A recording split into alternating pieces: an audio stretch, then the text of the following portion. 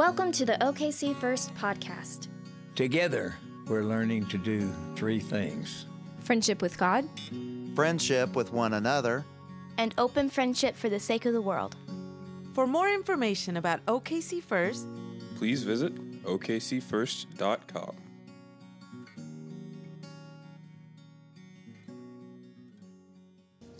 Today's scripture reading comes from Luke chapter 6, verses 27 through 38. But I say to you, love your enemies, do good to those who hate you, bless those who curse you, pray for those who abuse you. If anyone strikes you on the cheek, offer the other also, and from anyone who takes away your coat, do not withhold even your shirt. Give to everyone who begs from you, and if anyone takes away your goods, do not ask for them again. Do to others as you would have them do to you. If you love those who love you, what credit is that to you? For even sinners love those who love you. If you do good to those who do good to you, what credit is that to you? For even sinners do the same. If you lend to those from whom you hope to receive, what credit is that to you? For even sinners lend to sinners to receive as much again. But love your enemies, do good, and lend, expecting nothing in return. Your reward will be great, and you will be children of the Most High, for he is kind to the ungrateful and the wicked. Be merciful, just as your Father is merciful. Do not judge, and you will not be judged. Do not condemn, and you will not be condemned. Forgive, and you will be forgiven. Give, and it will be given to you. A good measure, pressed down, shaken together, running over, will be poured into your lap. For the measure you give will be the measure you get back. This is the word of the Lord. Good morning. I am not John. I would just like to, while we have the tall boy, we're talking about him, let's just say a big thank you to John for assigning this passage to me. I don't have support for this, but this is what it feels like. That Luke, as he's compiling his gospel, is recalling this sermon on the plain that we've been hearing about, right? This alleged good news, right? And he starts writing it down, and remember that other thing that Jesus said? And he just puts it all together. And so we have this collection of sayings, this sermon of Jesus, which creates an unenviable task for the preacher.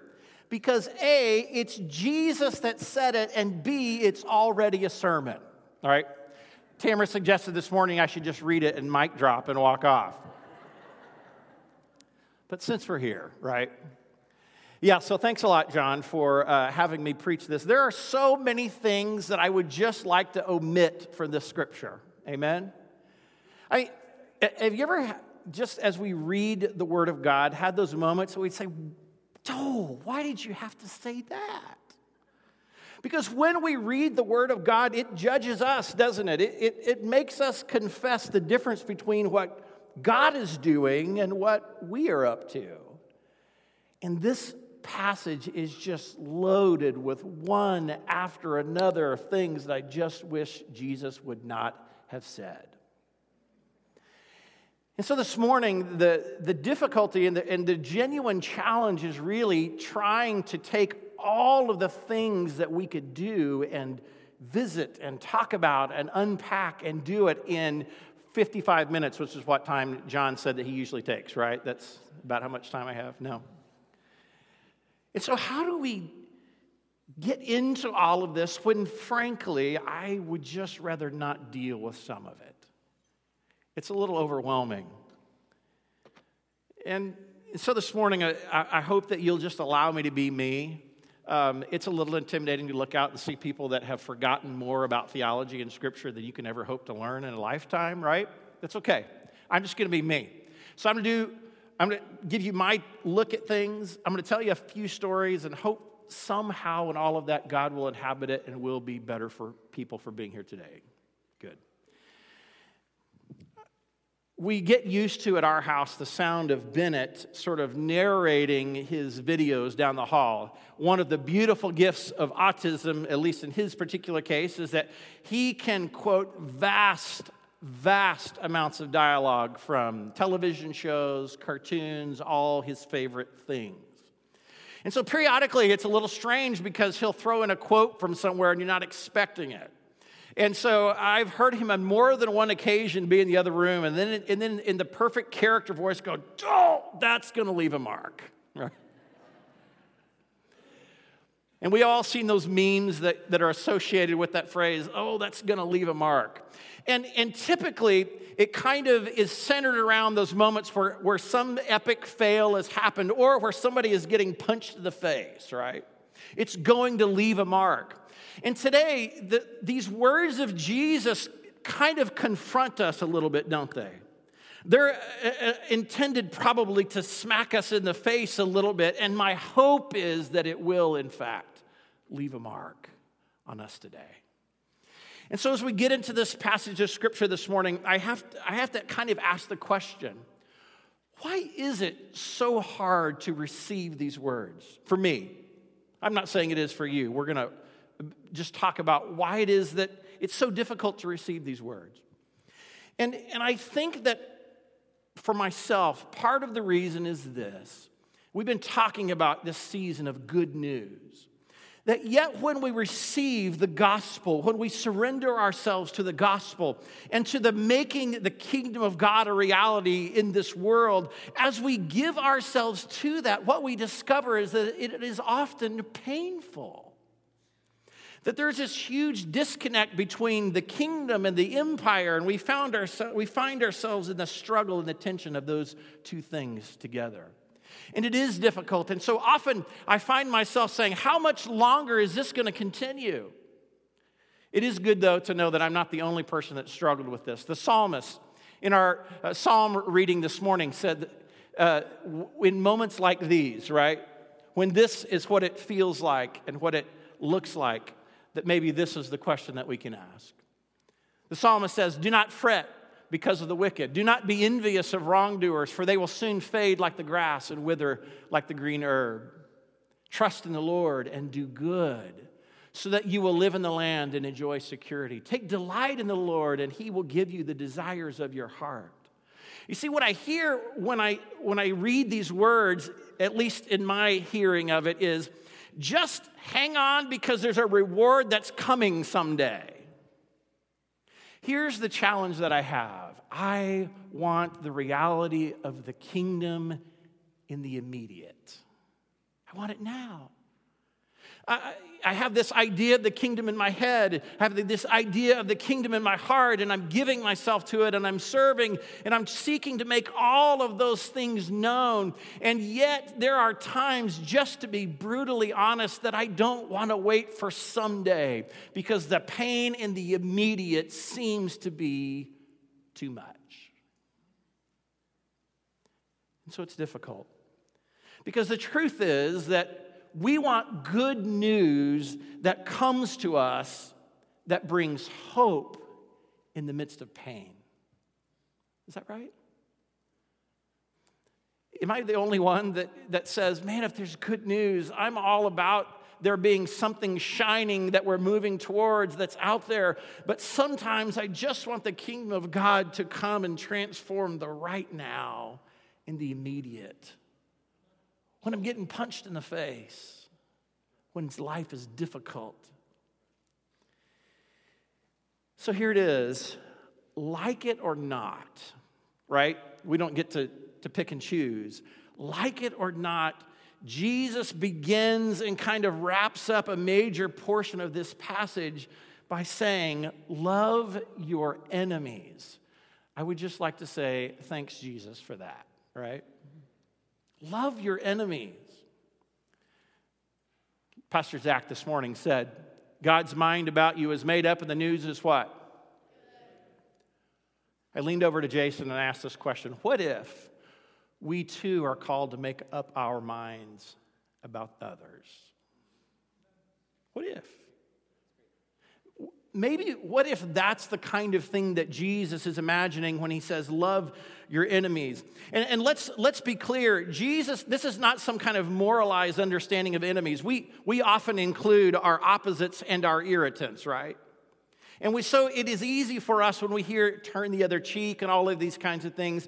We kind of hear it in the context of momentary sort of inconveniences, irritants. But let's be clear, when Jesus uses this word enemy, he really is talking about those that would revile us, those that would destroy us given the opportunity. This is life and death stuff.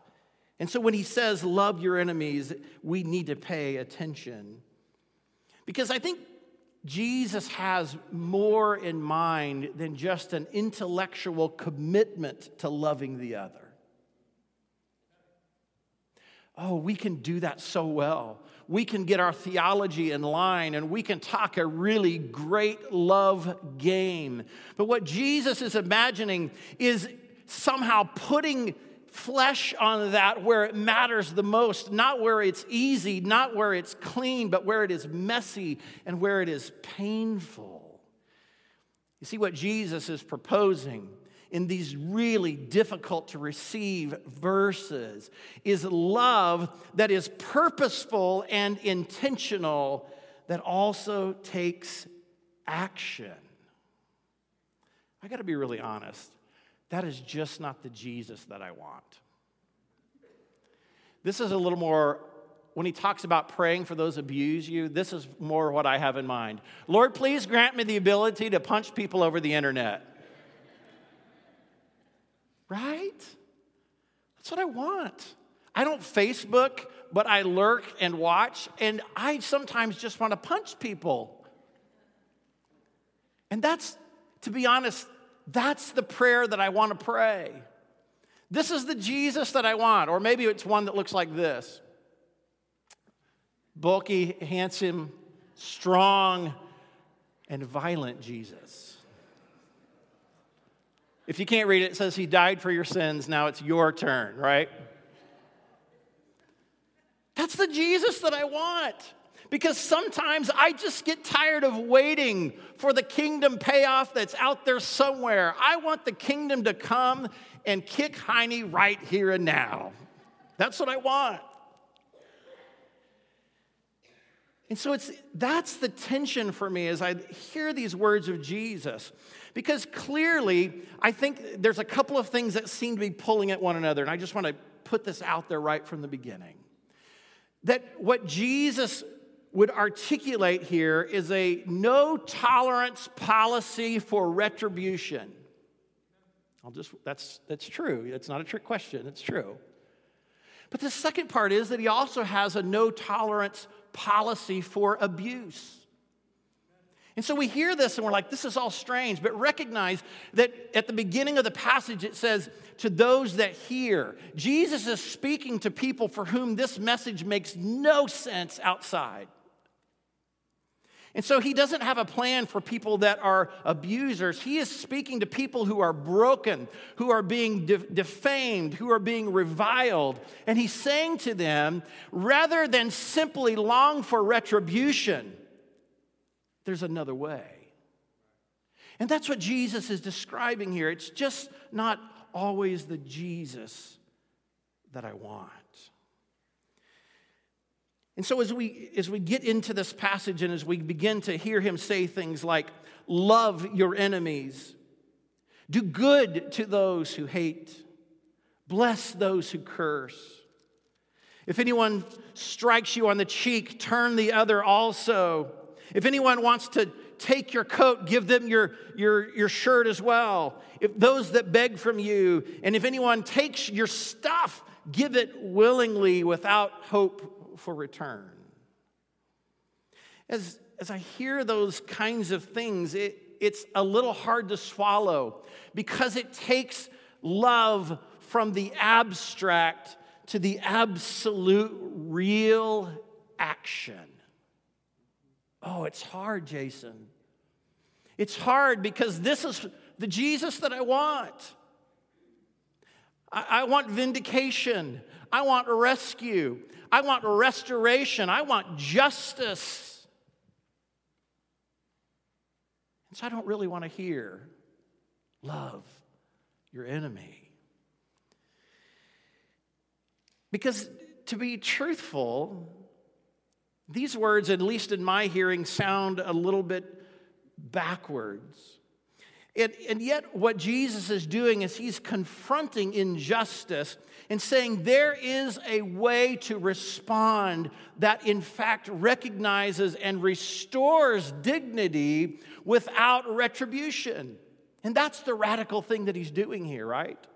Because we make it kind of a binary choice between the kingdom and the empire, don't we? And it becomes a zero-sum game sometimes when we are just facing persecution and pain, and we're getting punched in the face and we're getting punched in the mouth, and we long for this kind of Jesus. It is because we are, in my opinion, putting God in the horns of this dilemma to say, we get the fact that your kingdom has come, we get the fact that we are to love one another, but right now, I need you to set this right, and if you don't, it may not be real at all, right? Those are those dark prayers that we utter in our heart. And yet what Jesus is saying as he confronts all of this is that there is a way for us to live in the power of the kingdom, to live in the dignity as sons and daughters of God through all of this adversity. You see, kingdom people simply don't reciprocate or retaliate. Look what he says. If anyone strikes you on the cheek, offer the other also. And from anyone who takes away your coat, do not withhold even your shirt. There are some great sort of looks at what this could mean. It's a way of sort of flipping the script on the powers that be, right? Sort of laying bare the inequity and injustice of it all by going the extra mile or continuing to insist on our dignity. I mean, there's all of this that's happening in here. But what Jesus is essentially saying to us is that we can, in fact, as we are willing to forgive, as we are willing to learn to be generous, that what we can do is, without reciprocating, we are in fact encountering the powers of a broken world and doing so in such a way that it is in fact the means through which God restores in the immediate. That's just the part I don't want to sign up for. You say, well, what does it look like? I'll tell you a quick story. So several years ago, I went to middle school camp at Camp Bond. If you haven't been there, you should. Middle school camp. And so one of the traditions, at least at that time, was to create this elaborate game for one of the nights near the end.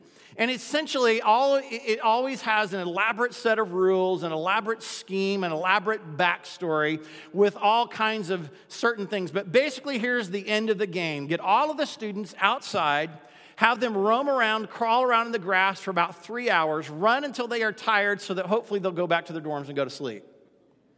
There really is no purpose to the end. Rarely is there a winner, but it is this complex kind of game that's played. And so in this particular game, there was some sort of backstory about how all the kids were at one end of the camp and they had to sneak around and try to find all of the adults who were hiding in plain sight.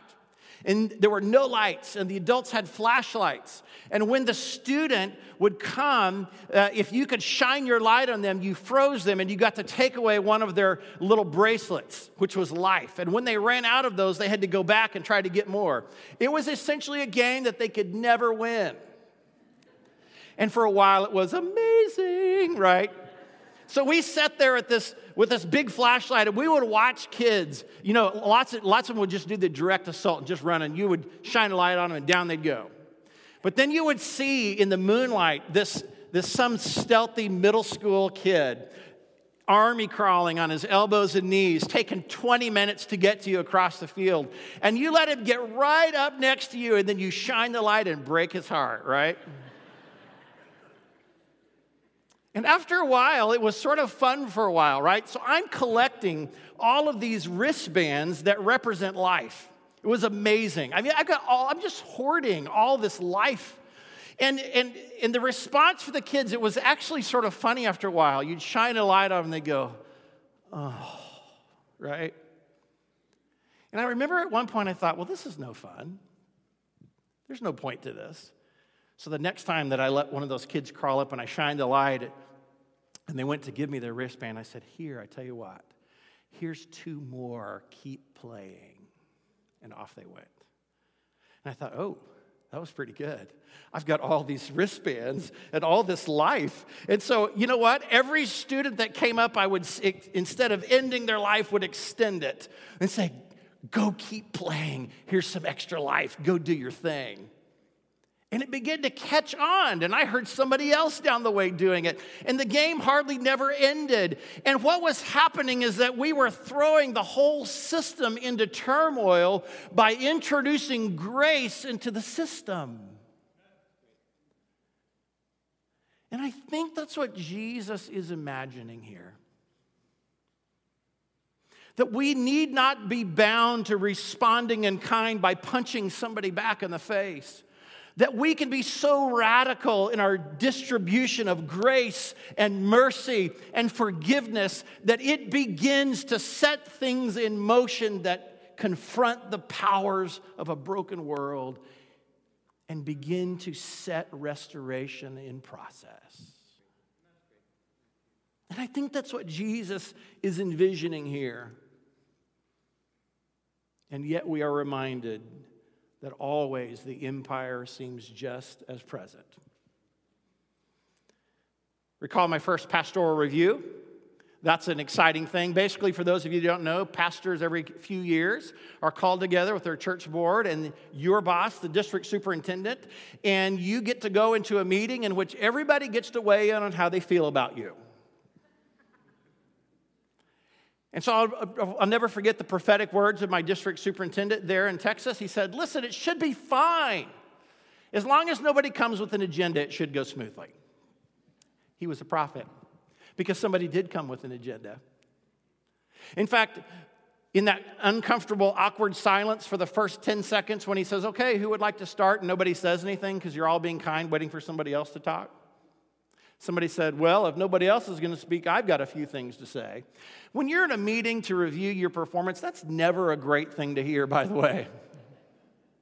And what followed was about a 15-minute diatribe of vitriol and accusations. It was one of the most painful experiences of my entire life. It was sort of like throwing a grenade into the room, right? Here we are to talk about kingdom stuff, and then this happens. And I'll never forget what he said. He looked around at people that eyes were a little wide with shock and awe, and he said, well, but that's just me. I'm just a corporate guy. That's how we do it in the world. And so we get on board and we get excited when preachers get up and we talk about building the kingdom, but we are reminded that the empire is powerful, Jason, and it's always present. So how do we respond to that, right? I mean, I like this. I like the latter portion of this passage because it mentions things like reward, right?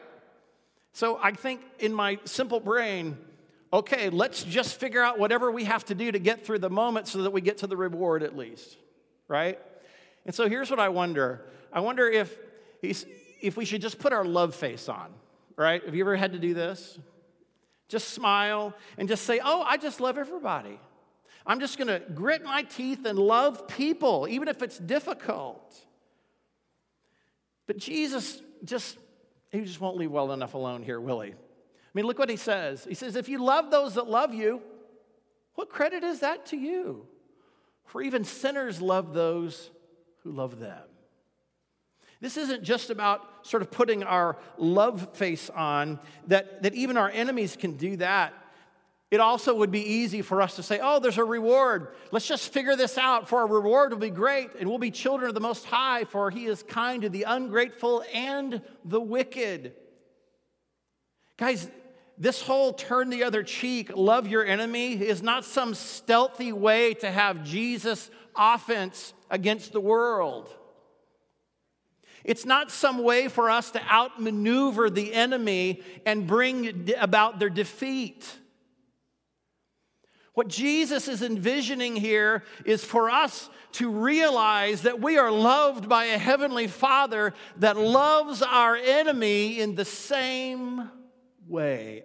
Ouch. That could leave a mark. And that's what he's envisioning. You see, we can love, we can be called to love that takes action simply because God is a God of mercy and has claimed all of creation as his own. That's the justification for being called to this radical kind of love. Man, I have to think in pictures. Like, what does that look like? If you've never attended a Special Olympics in Oklahoma, if you want to know what I think heaven will be like, go there and check it out. And here's what I love about being a participant, being a spectator at Special Olympics. You go and initially you are aware that there are a lot of broken people. There are people with missing limbs. There are people with deformities. There are people that need all kinds of aid in every manner of mobility. There's all of this stuff. There's physical disabilities. There are cognitive impairments. There's all of this stuff. And so initially you are aware of it, but something strange happens is that all of that brokenness is no longer concealed. It is on full display, and that somehow we begin to celebrate not the accomplishment, not the impairment, but we celebrate the person. I think that's what Jesus is saying, is that envisioning this opportunity where there is no longer people that are broken and people that are not. There's just children of God. And so Jesus calls us then to make some very specific changes. When you go to Special Olympics, the first thing that you have is sympathy, right?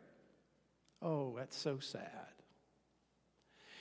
And yet what Jesus is calling us to do to this radical kind of love response, he says a couple of pretty clear imperatives.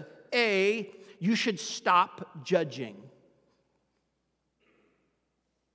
And remember, he is speaking to those of us who are listening to the kingdom. Folks, it is easy for us to nestle into our kingdom theology and begin to opine all those poor, uninformed souls who haven't figured it out yet. And so Jesus says, do not judge. And really what he means is don't decide who is so broken that they are beyond hope. Don't put yourself in the position to determine who is beyond the reach of the kingdom. I wish that he hadn't said that, Aaron. Because when I watch the news at night, I'm pretty sure I have a list of folks that might just be beyond redemption. And Jesus says, stop. You see, what I think Jesus is envisioning here is learning to see with the same extravagant grace that he sees us with. Think about that. That loving our enemy is nothing less than seeing with hopeful possibility that which is still redeemable even amongst the most broken. Wow. That's a tough one. Let me tell you a quick story about what this might actually look like. The year's 1991, Lincoln, Nebraska. And there's a guy named Michael Weiser who takes a job, moves to Lincoln, Nebraska, and he is a song leader. He's a cantor at the Jewish synagogue in Lincoln, Nebraska. Now, this is Michael today. He was a little bit younger then in 1991. And so he moves his family to serve this Jewish synagogue. And in their first week, they begin to get hate mail in the mailbox. And then they begin to get hate messages on their answering machine. So let me pause for a moment for all of you college students. An answering machine is a device that connects to a telephone, which we used to have in our homes. And you walk in, and there's a blinking light that says somebody is thinking of you. And so you push the button to hear the voice of the person that's thinking of you. And when they would hear these messages, it was spewing all of this hateful speech. I hope you die, you Jewish scum. It was terrifying. They went to the police, said, somebody is calling us and somebody is contacting us. And they said, well, more than likely, it's this guy named Larry Trapp. So this is Larry.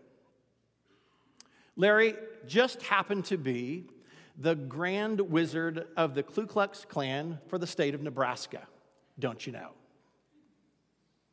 And in fact, Larry was sort of suspicion, had been implicated in some acts of violence. I mean, so this was a real incredible threat. This wasn't just opposites and irritants. This was real life stuff, Jason. And so he would continue to call and leave messages and send hateful mail. And so his wife said, that's it, I'm going to go do something about this.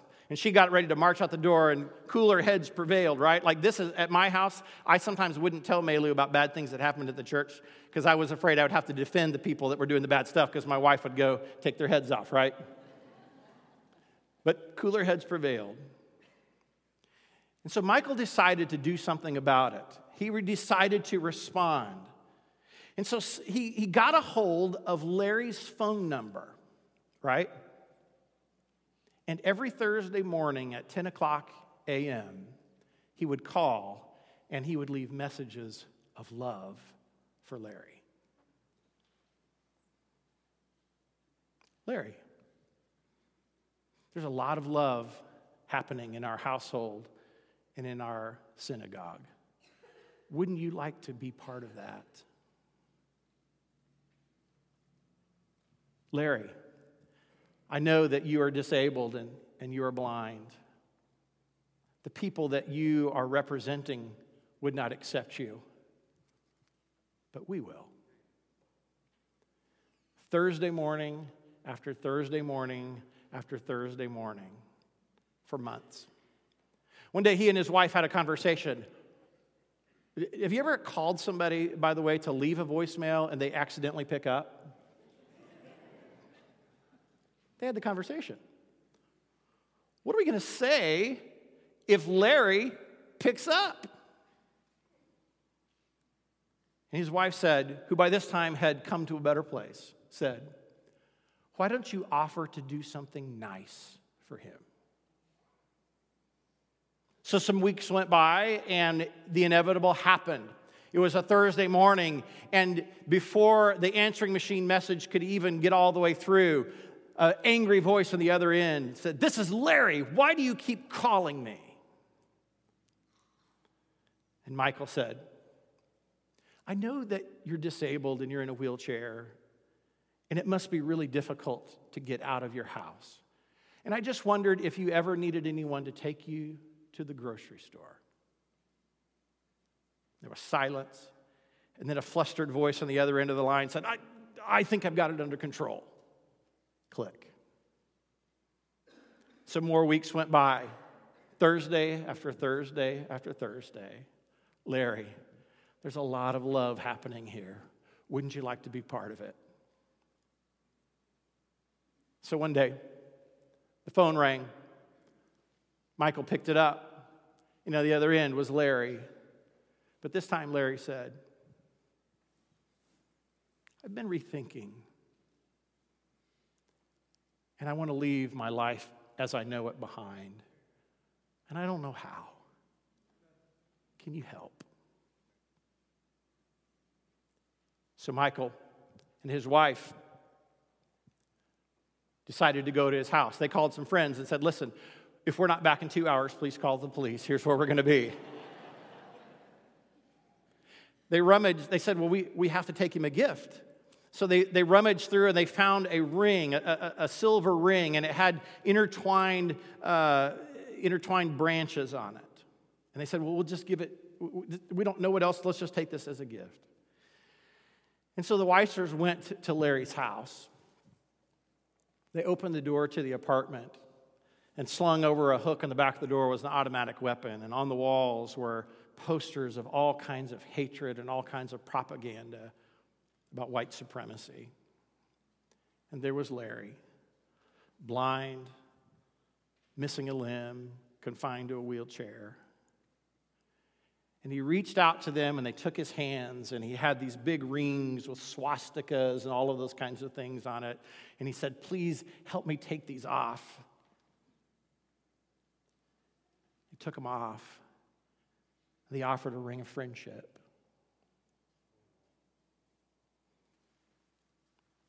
Folks, we want the kingdom to take effect in the immediacy of the moment, do we not? And so often, we want it to happen when we get the nasty phone call or the angry Facebook post, right? And yet here's a family that somehow offers the extravagant love of God day after day after day after day.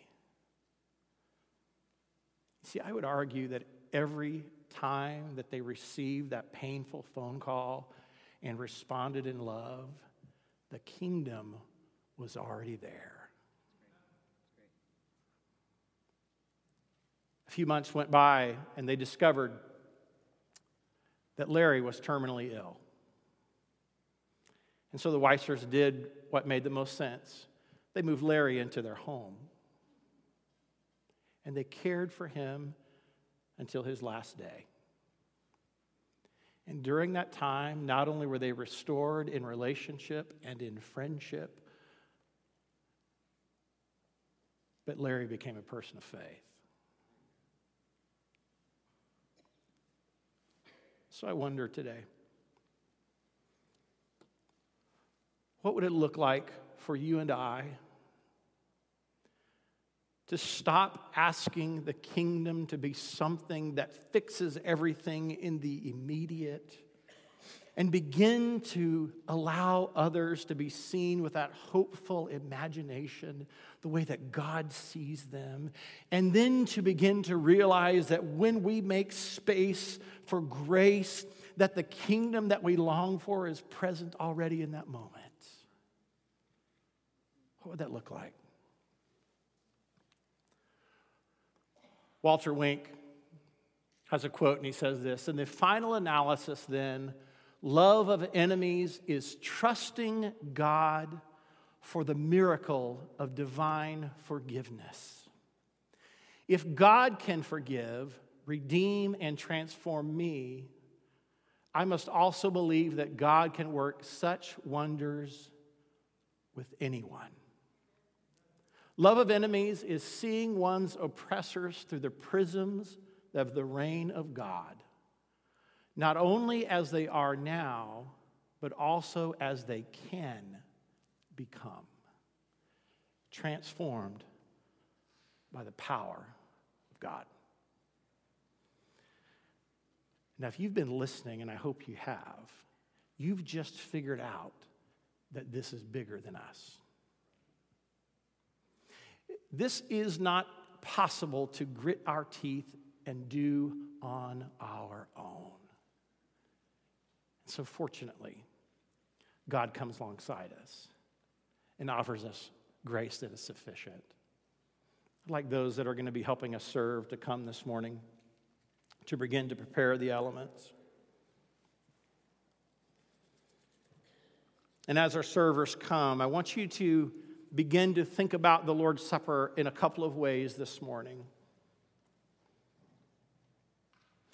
First is this: we come in gratitude and thanksgiving, receiving this grace that saw us with imagination and hopeful possibility, that loved extravagantly to the point of being broken and poured out for us.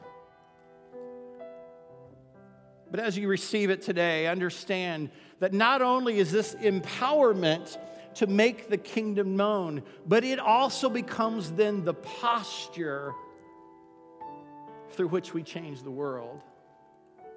By becoming people that are willing to be broken, poured out, to see the kingdom become a reality here and now. On the night that Jesus was betrayed, he gathered with his disciples, trying to articulate to them this new way of being alive that was possible through him. So he took bread, redefined it, gave thanks for it, and gave it to them and said, "Eat in remembrance of me." He took the cup of the hoped-for redemption, and redefined it as a new covenant in his blood. Today, as these elements, as you partake of them, we are receiving the sustenance of God to continue to offer grace and mercy even in the midst of pain. Heavenly Father, we pray this morning that you would take these elements, common things, and that you would use them for your sacred purpose.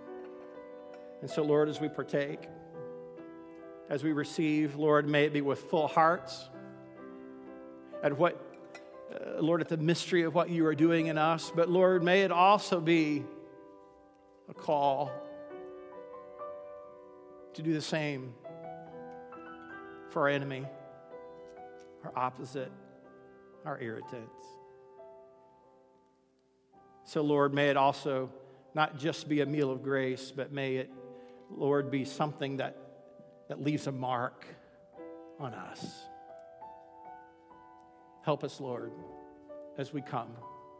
We are open to what must change in us in order to see our enemy with hopeful imagination. Pray in your name. This morning, I want to invite you to stand to your feet. You'll move down the row to the left and come forward.